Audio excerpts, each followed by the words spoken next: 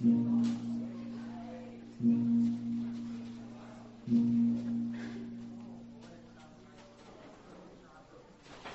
know, I do think that's one of my favorite things to do. Good morning, everyone. Welcome to the Unitarian Church of Edmonton. My name is Brian Kiley, and I hope that you will feel comfortable here today. The Unitarian Church of Edmonton is a liberal, multi-generational religious community. We celebrate a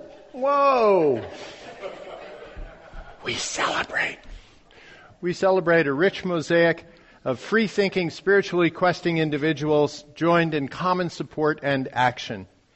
We welcome diversity, including diversity of beliefs, from divine believers to humanists, from pagans to atheists and agnostics. We welcome diversity of age, from infants through young children, sort of through teenagers, adults, and into elders. No, we welcome the teenagers. We love the teenagers. We believe in compassion of the human heart, the warmth of community, the pursuit of justice, and the search for meaning in our lives. We gather with gratitude this morning on the traditional Cree lands that are now part of Treaty 6 and shared by many nations. City Councillor Aaron Paquette opened a city meeting with a treaty recognition this week that was extensive and detailed and is available on various websites. I know our President Karen Mills posted it to Facebook, and I've reposted it, and it's something worth looking at if you have a chance. But it would pretty much take up most of the service to read it here today. These treaties, they are an inheritance, a responsibility, and a relationship. So they call on us to be good neighbors to each other, to the generations, to the environment, to the world in which we live. If you're new here, we invite you to stay afterwards for coffee hour to get to know us. If you haven't already done so, please visit the newcomer table just across the hall. They have good information to share. And so as we begin this special hour together, I invite you to quiet your electronic devices so we can all enjoy the service fully. And this week we are fortunate to have a guest, Margaret Fisher, who is a French horn player with Orchestra Borealis, which rehearses here on Wednesday nights. So let us begin with a prelude from Margaret and Gordon. Thank you very much.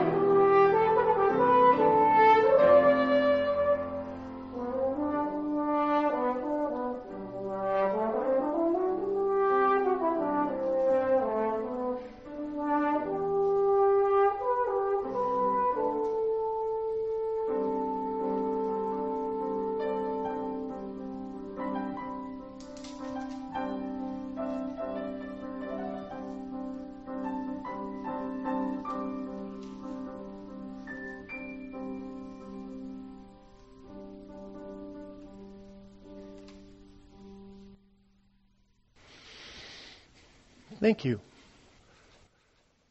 The opening words are by that famous author, Anonymous. May we be reminded here of our highest aspirations and inspired to bring our gifts of love and service to the altar of humanity.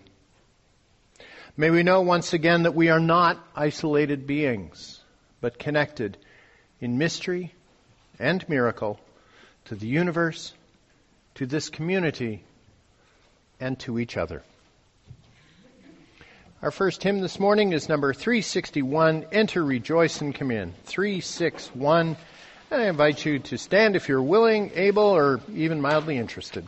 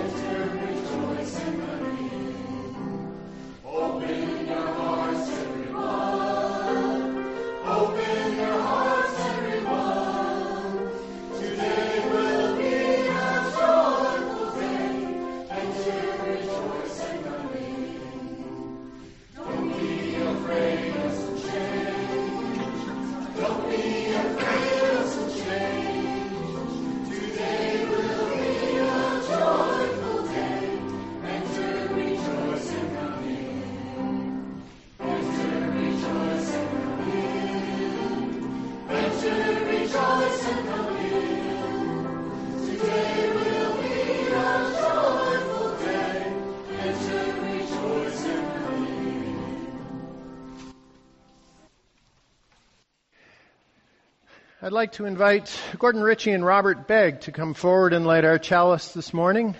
As most of you know, we had the pleasure, all the ministers in this city had the pleasure of reading their wedding service a week ago Saturday. We gather this hour as people of faith, with joys and sorrows, gifts and needs. We light this beacon of hope, sign of our quest for truth and meaning, in celebration of the life we share together.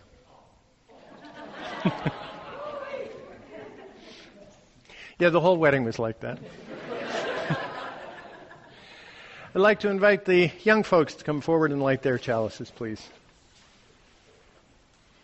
As the children leave, let us sing them out with hymn number 396, I Know This Rose Will Open, and we'll sing it through 2 times.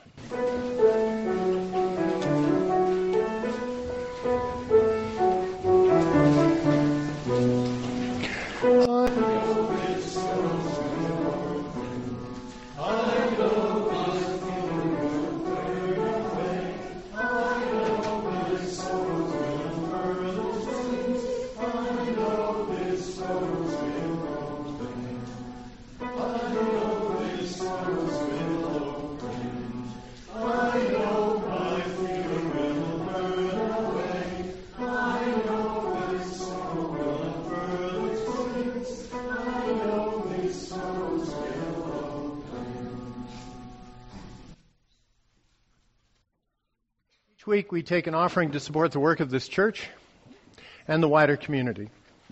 Half of the unidentified cash that we take in each week we share with some outside organization. And for the month of, May? For the month of May we've been collecting money for YES, Youth Emergency Support Services, an agency that's been doing wonderful work in our community, helping kids stay off the street, get off the street, find shelter when they have to leave homes that are not as happy as we all dream of.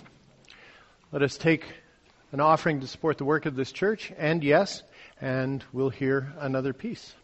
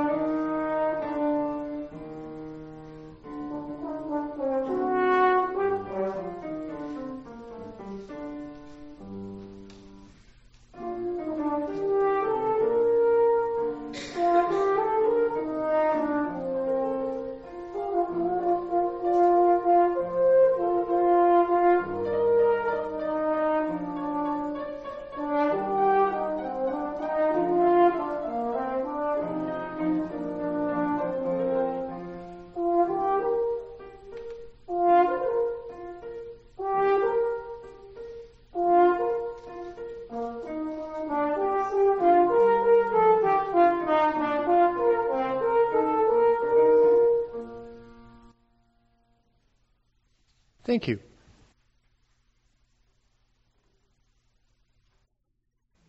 As we receive the offering, would you join in the song printed in your order of service, please? From you I receive, to you I give. Together we share, and from this we live. To you I receive, to you I give. Together we share, and from this we live. It is also a tradition in our congregation to mark the joys and the sorrows that do connect us in this life. We do that by inviting people to light a candle for their particular joy or sorrow or feeling or concern or whatever it may be. Today we will have both silent candles, and if you wish to wait a minute, I'll invite you up separately if you want to share the reason why you're lighting your candle. If you'd like to light a silent candle, I invite you to come forward now.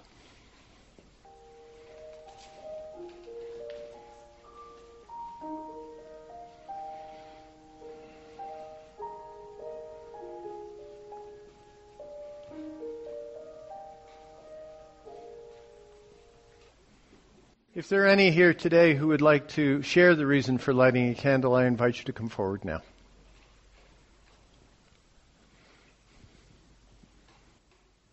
Really? Y'all got it covered?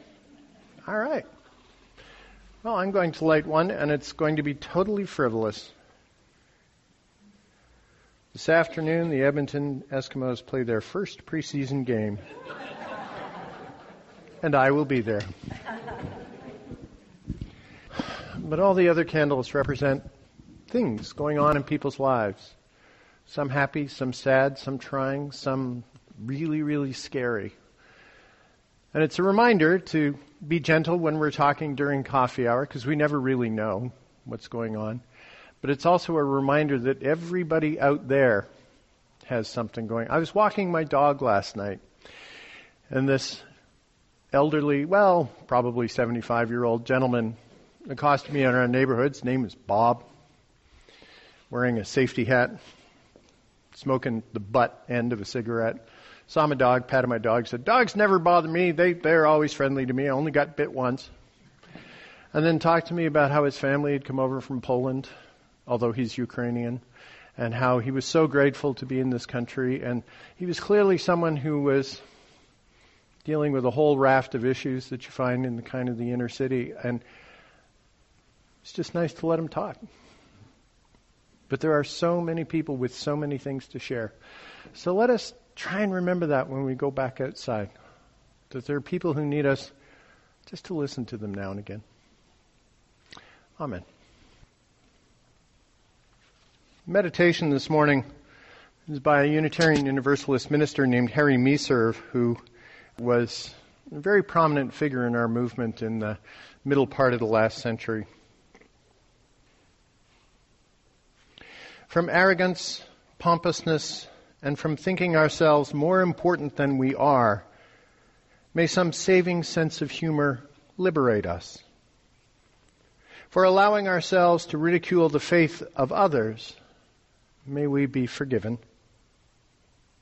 From making war and calling it peace, special privilege and calling it justice, indifference and calling it tolerance, pollution and calling it progress, may we be cured. For telling ourselves and others that evil is inevitable while good is impossible, may we stand corrected.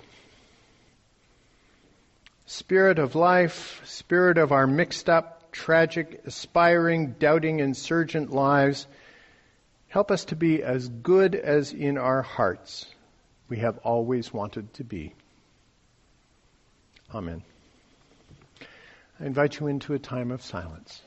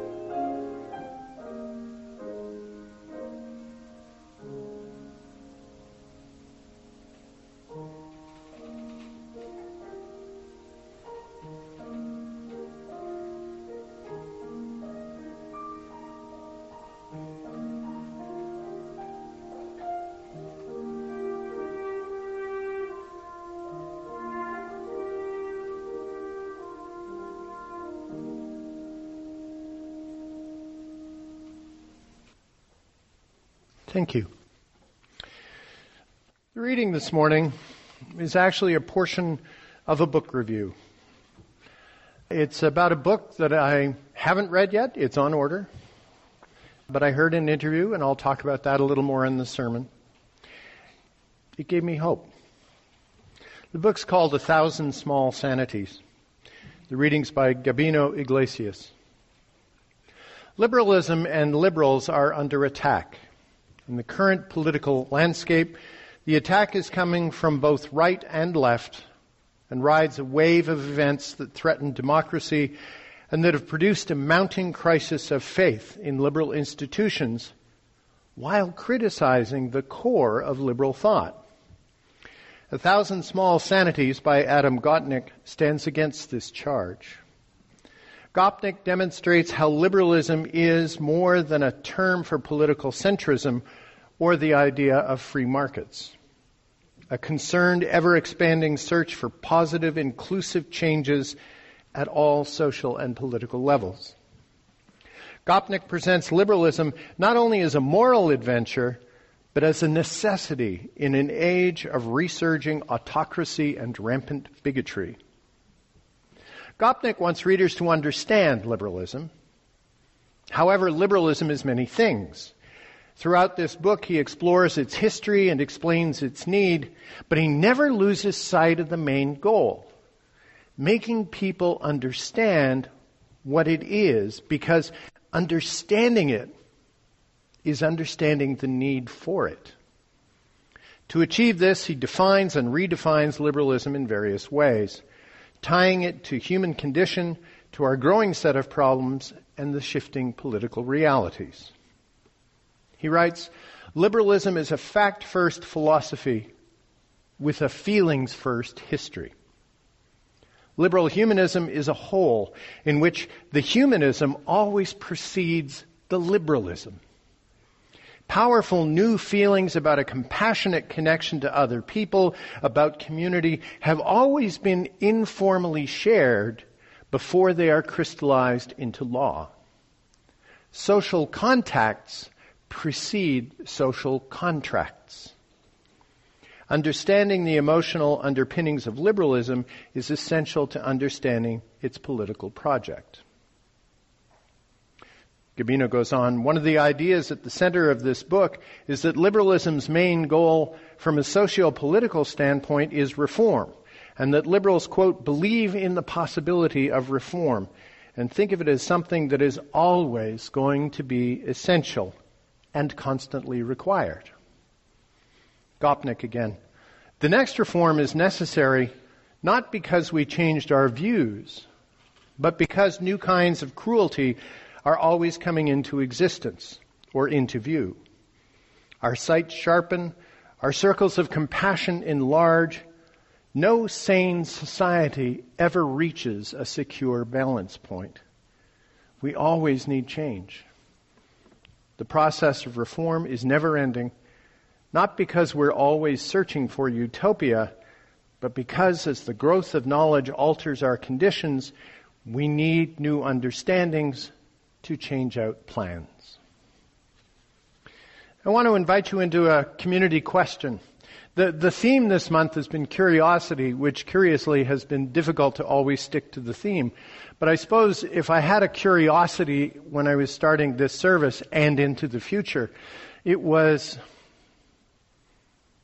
where am I going to find hope? Where am I going to find positivity? Feels like we're fighting an uphill battle now. Now, that might not be true for you. You might think things are going along great. Perfectly good opinion for you to have. But I want to ask you all just to turn to your neighbors or groups of 2 or 3 or 4 and just have a conversation for a few minutes about where are we going? What's your hope for the future? And do you have optimism or pessimism about getting there? I'll give you 90 seconds. No, I'm kidding. Take a few minutes and solve that problem, okay?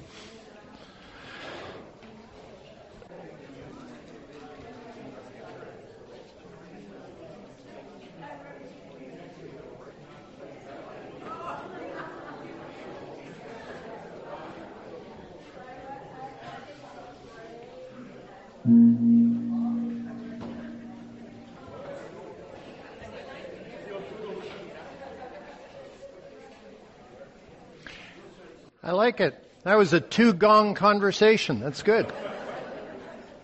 It's always nice when that happens. I think we borrowed this idea from actually a United Church congregation about 2 years ago, and this might be the best single change we've introduced into our services in the last several years. And may not be everybody's cup of tea, but then we're having a worship conversation after the service, or a little worship training planning thing. And the axiom is, not every element is going to please every person, but this seems to please a lot of people. So good. Let's join in singing hymn number 159, This Is My Song, a song I've always found to be incredibly optimistic in dark times. 159.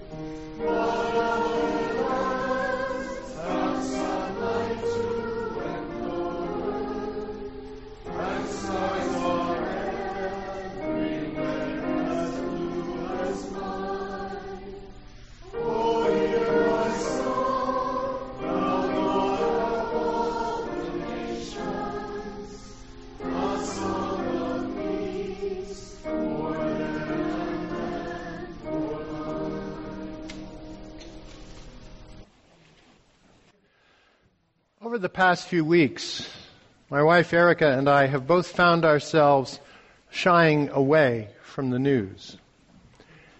There just hasn't been much to lift our spirits. Wildfires, a new provincial government that disappoints us with almost every announcement, a federal political scene that is a comedy of errors and ineptness on all sides. Then there is the United States. Climate change, deteriorating international relations pretty much everywhere. Looking at the present, much less towards the future, has just gotten emotionally difficult. Even my eternal and unfailing optimism has been both shaken and stirred. I find myself ignoring the big picture, hiding away from it even, and focusing instead on small things where I can make a contribution and feel useful, like chopping up vegetables at Meals on Wheels. It's no secret that politically I am a small L liberal. We did a whole series on it in the fall. It goes with my interpretation of Unitarian theology. I place my faith in the goodness of people, the kind of humanism that was being discussed in the reading. I affirm the inherent worth and dignity of all. I affirm justice, equity, and especially compassion in human relations. I affirm a free and responsible search for truth and meaning, a search that actively engages with new ideas and ways of being. And I affirm that we are all part of the interdependent web. What happens in one environment, whether it's natural, political, or economic, affects every being on the planet. Therefore, we must use as much caution and wisdom in decision-making as we can, understanding that even our best intentions are not always going to be successful, and the law of unintended consequences shows up now and again. But I'm not seeing much caution or wisdom in the headlines these days. I believe that good people will eventually win the day and move our human condition forward again. We won't win every day. We won't win every battle. But my understanding of history suggests that this has been the path with stops and starts and backward slides. This has been the path that humanity has been following. As the Unitarian minister Theodore Parker once wrote in a quote later made famous by Martin Luther King Jr., "The arc of the moral universe is long, but it bends towards justice." That is where I place my faith. We won't get there in my lifetime, but we will move civilization forward a little. We already have. Gordon and Robert got married here last week. It seems that the progressive movement might not be gaining any more momentum this year, or maybe even in the next 4 years. But being liberal, as I said last fall, means that I place a lot of my eggs in the baskets of rationalism, scientific fact, and negotiation in honest goodwill.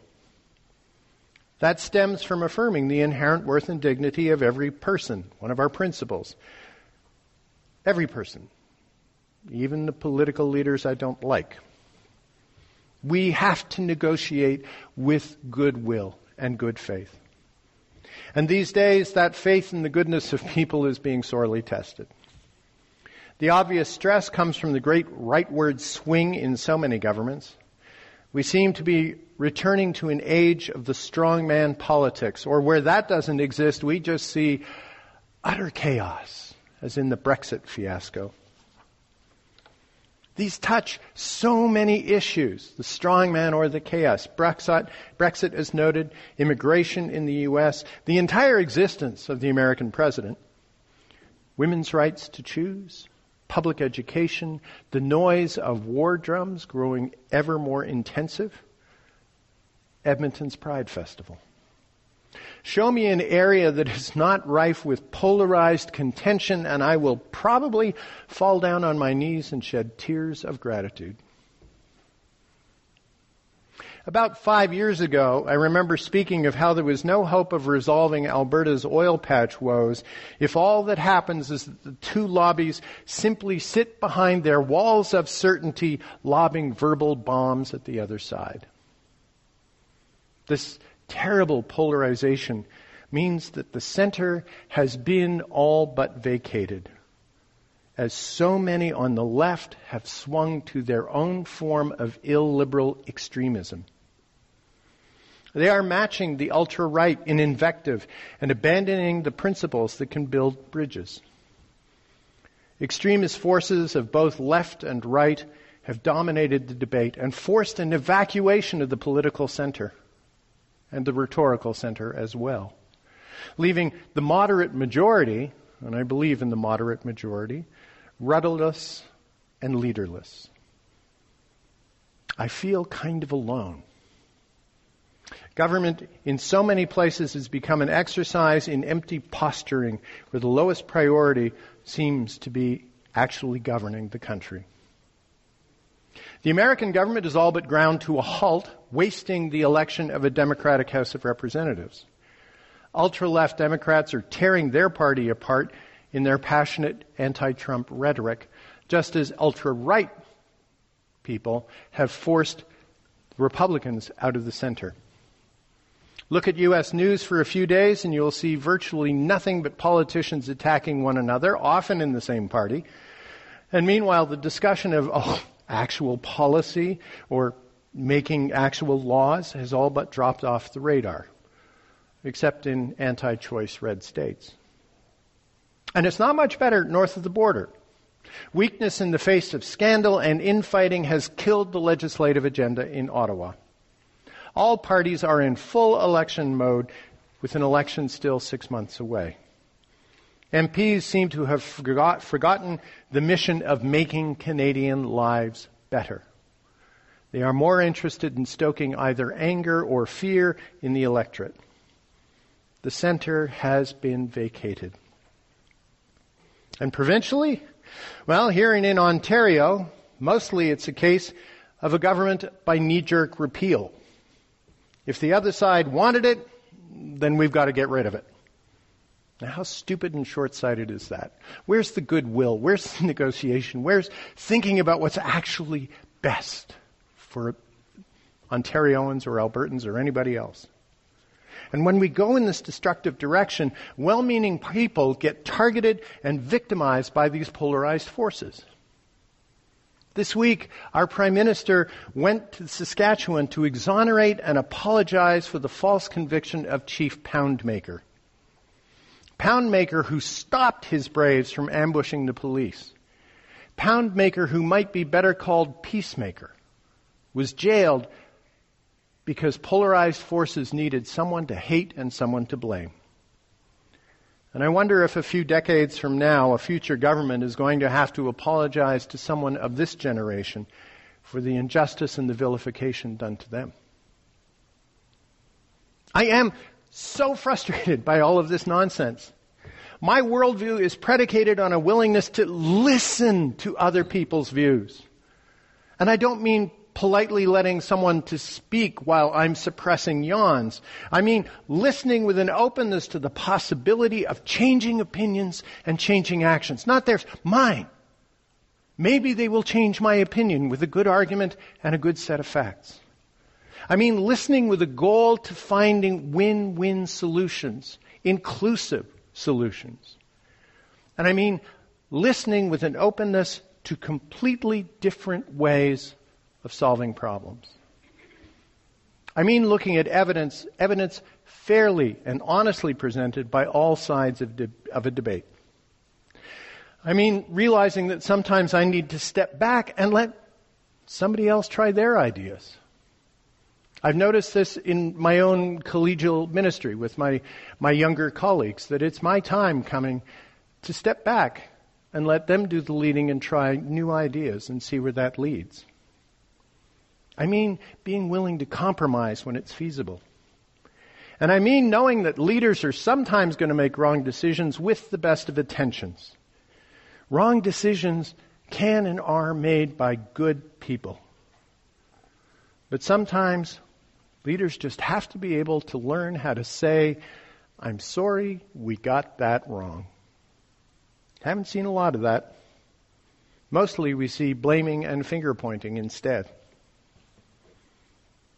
Now, I also know that historically the pendulum swings from one side to the other, from conservatism to liberalism. That's probably a good thing, helping us find balance.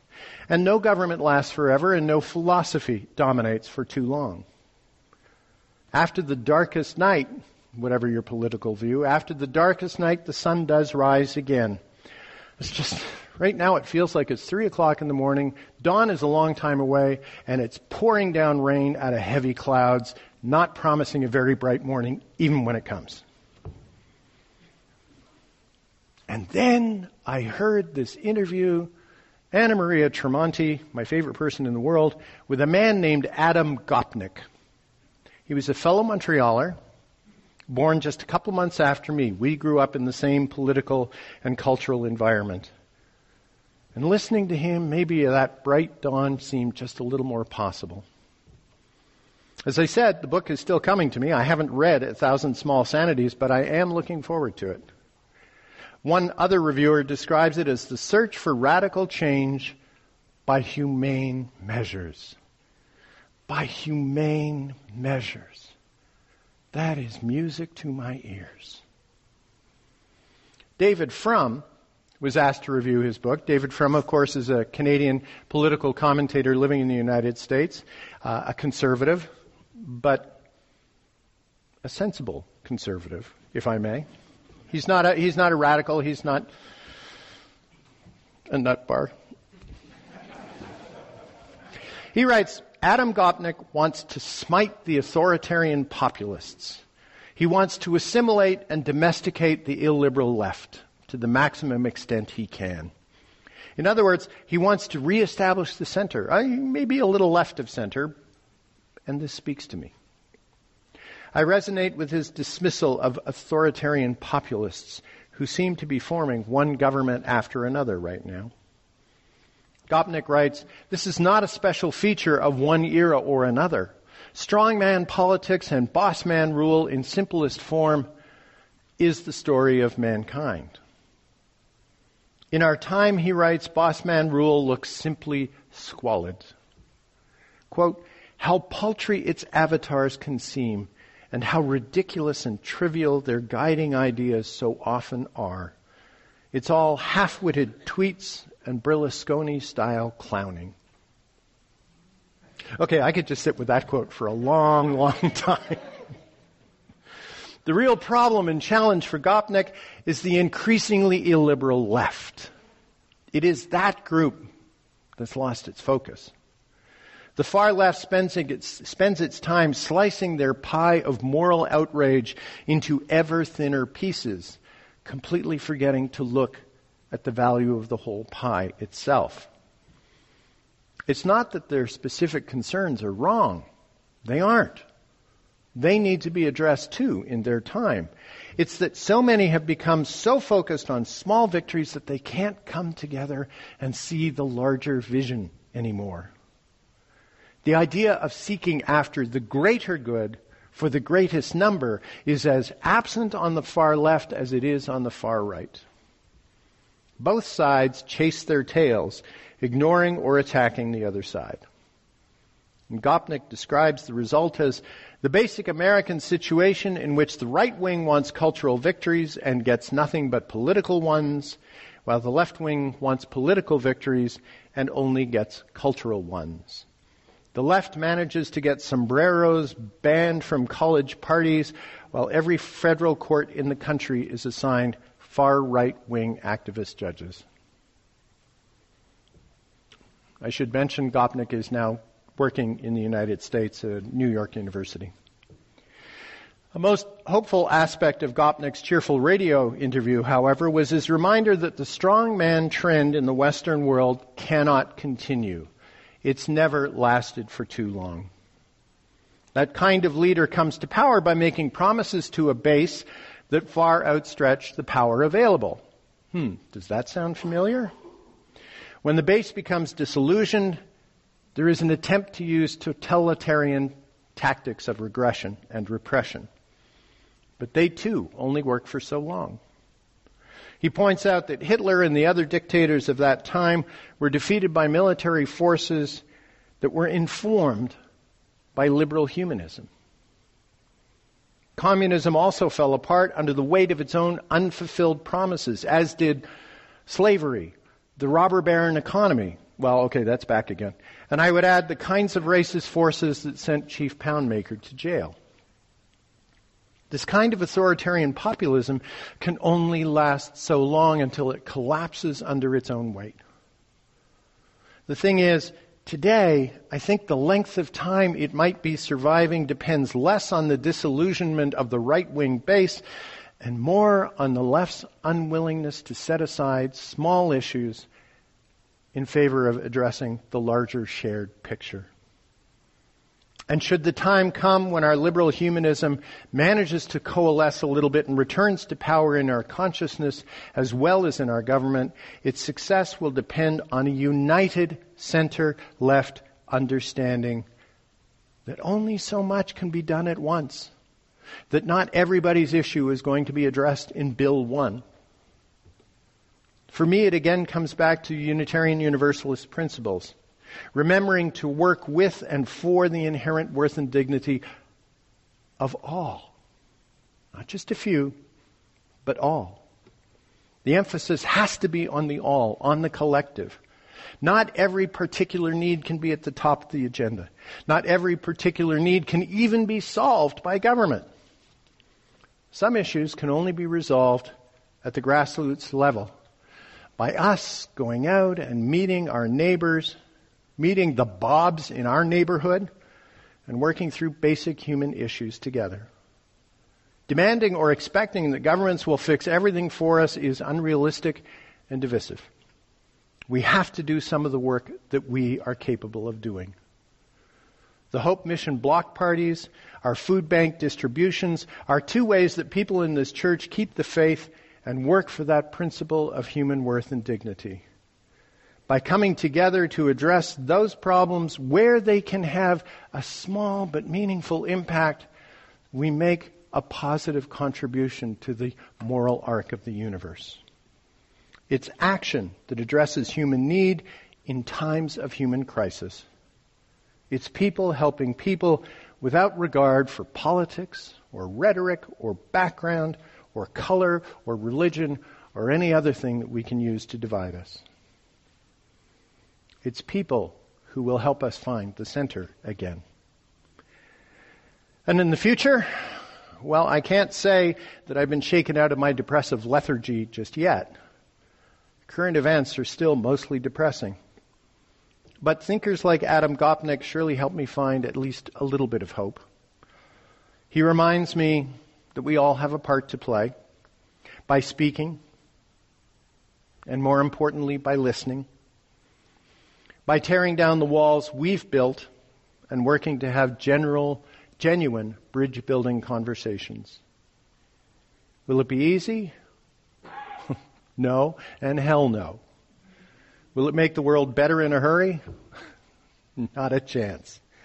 But each time we try, we help that arc of the universe bend towards justice.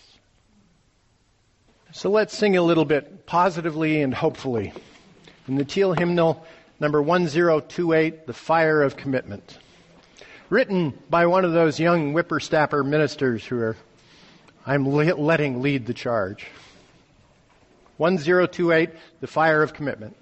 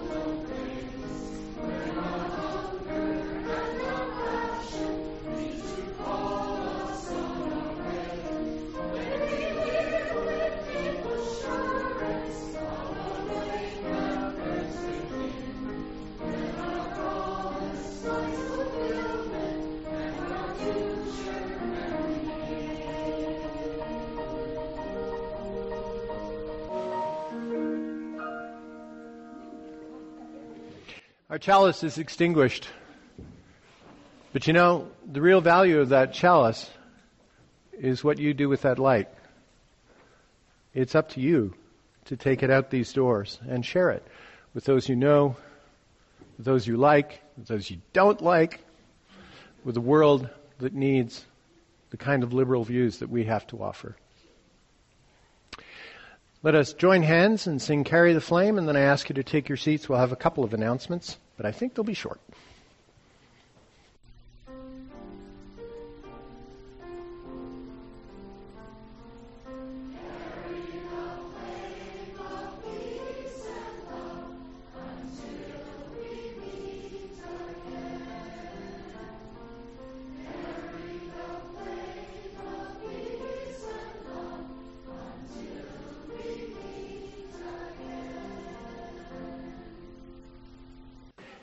Oh, right, I'm sorry.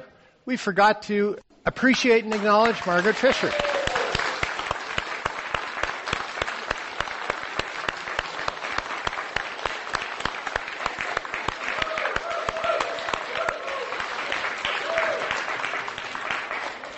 I am amazed that after that rendition of Amazing Grace, you still have like a liver. That looked like a lot of work. Thank you so very much for being with us. Thank you too, Gordon.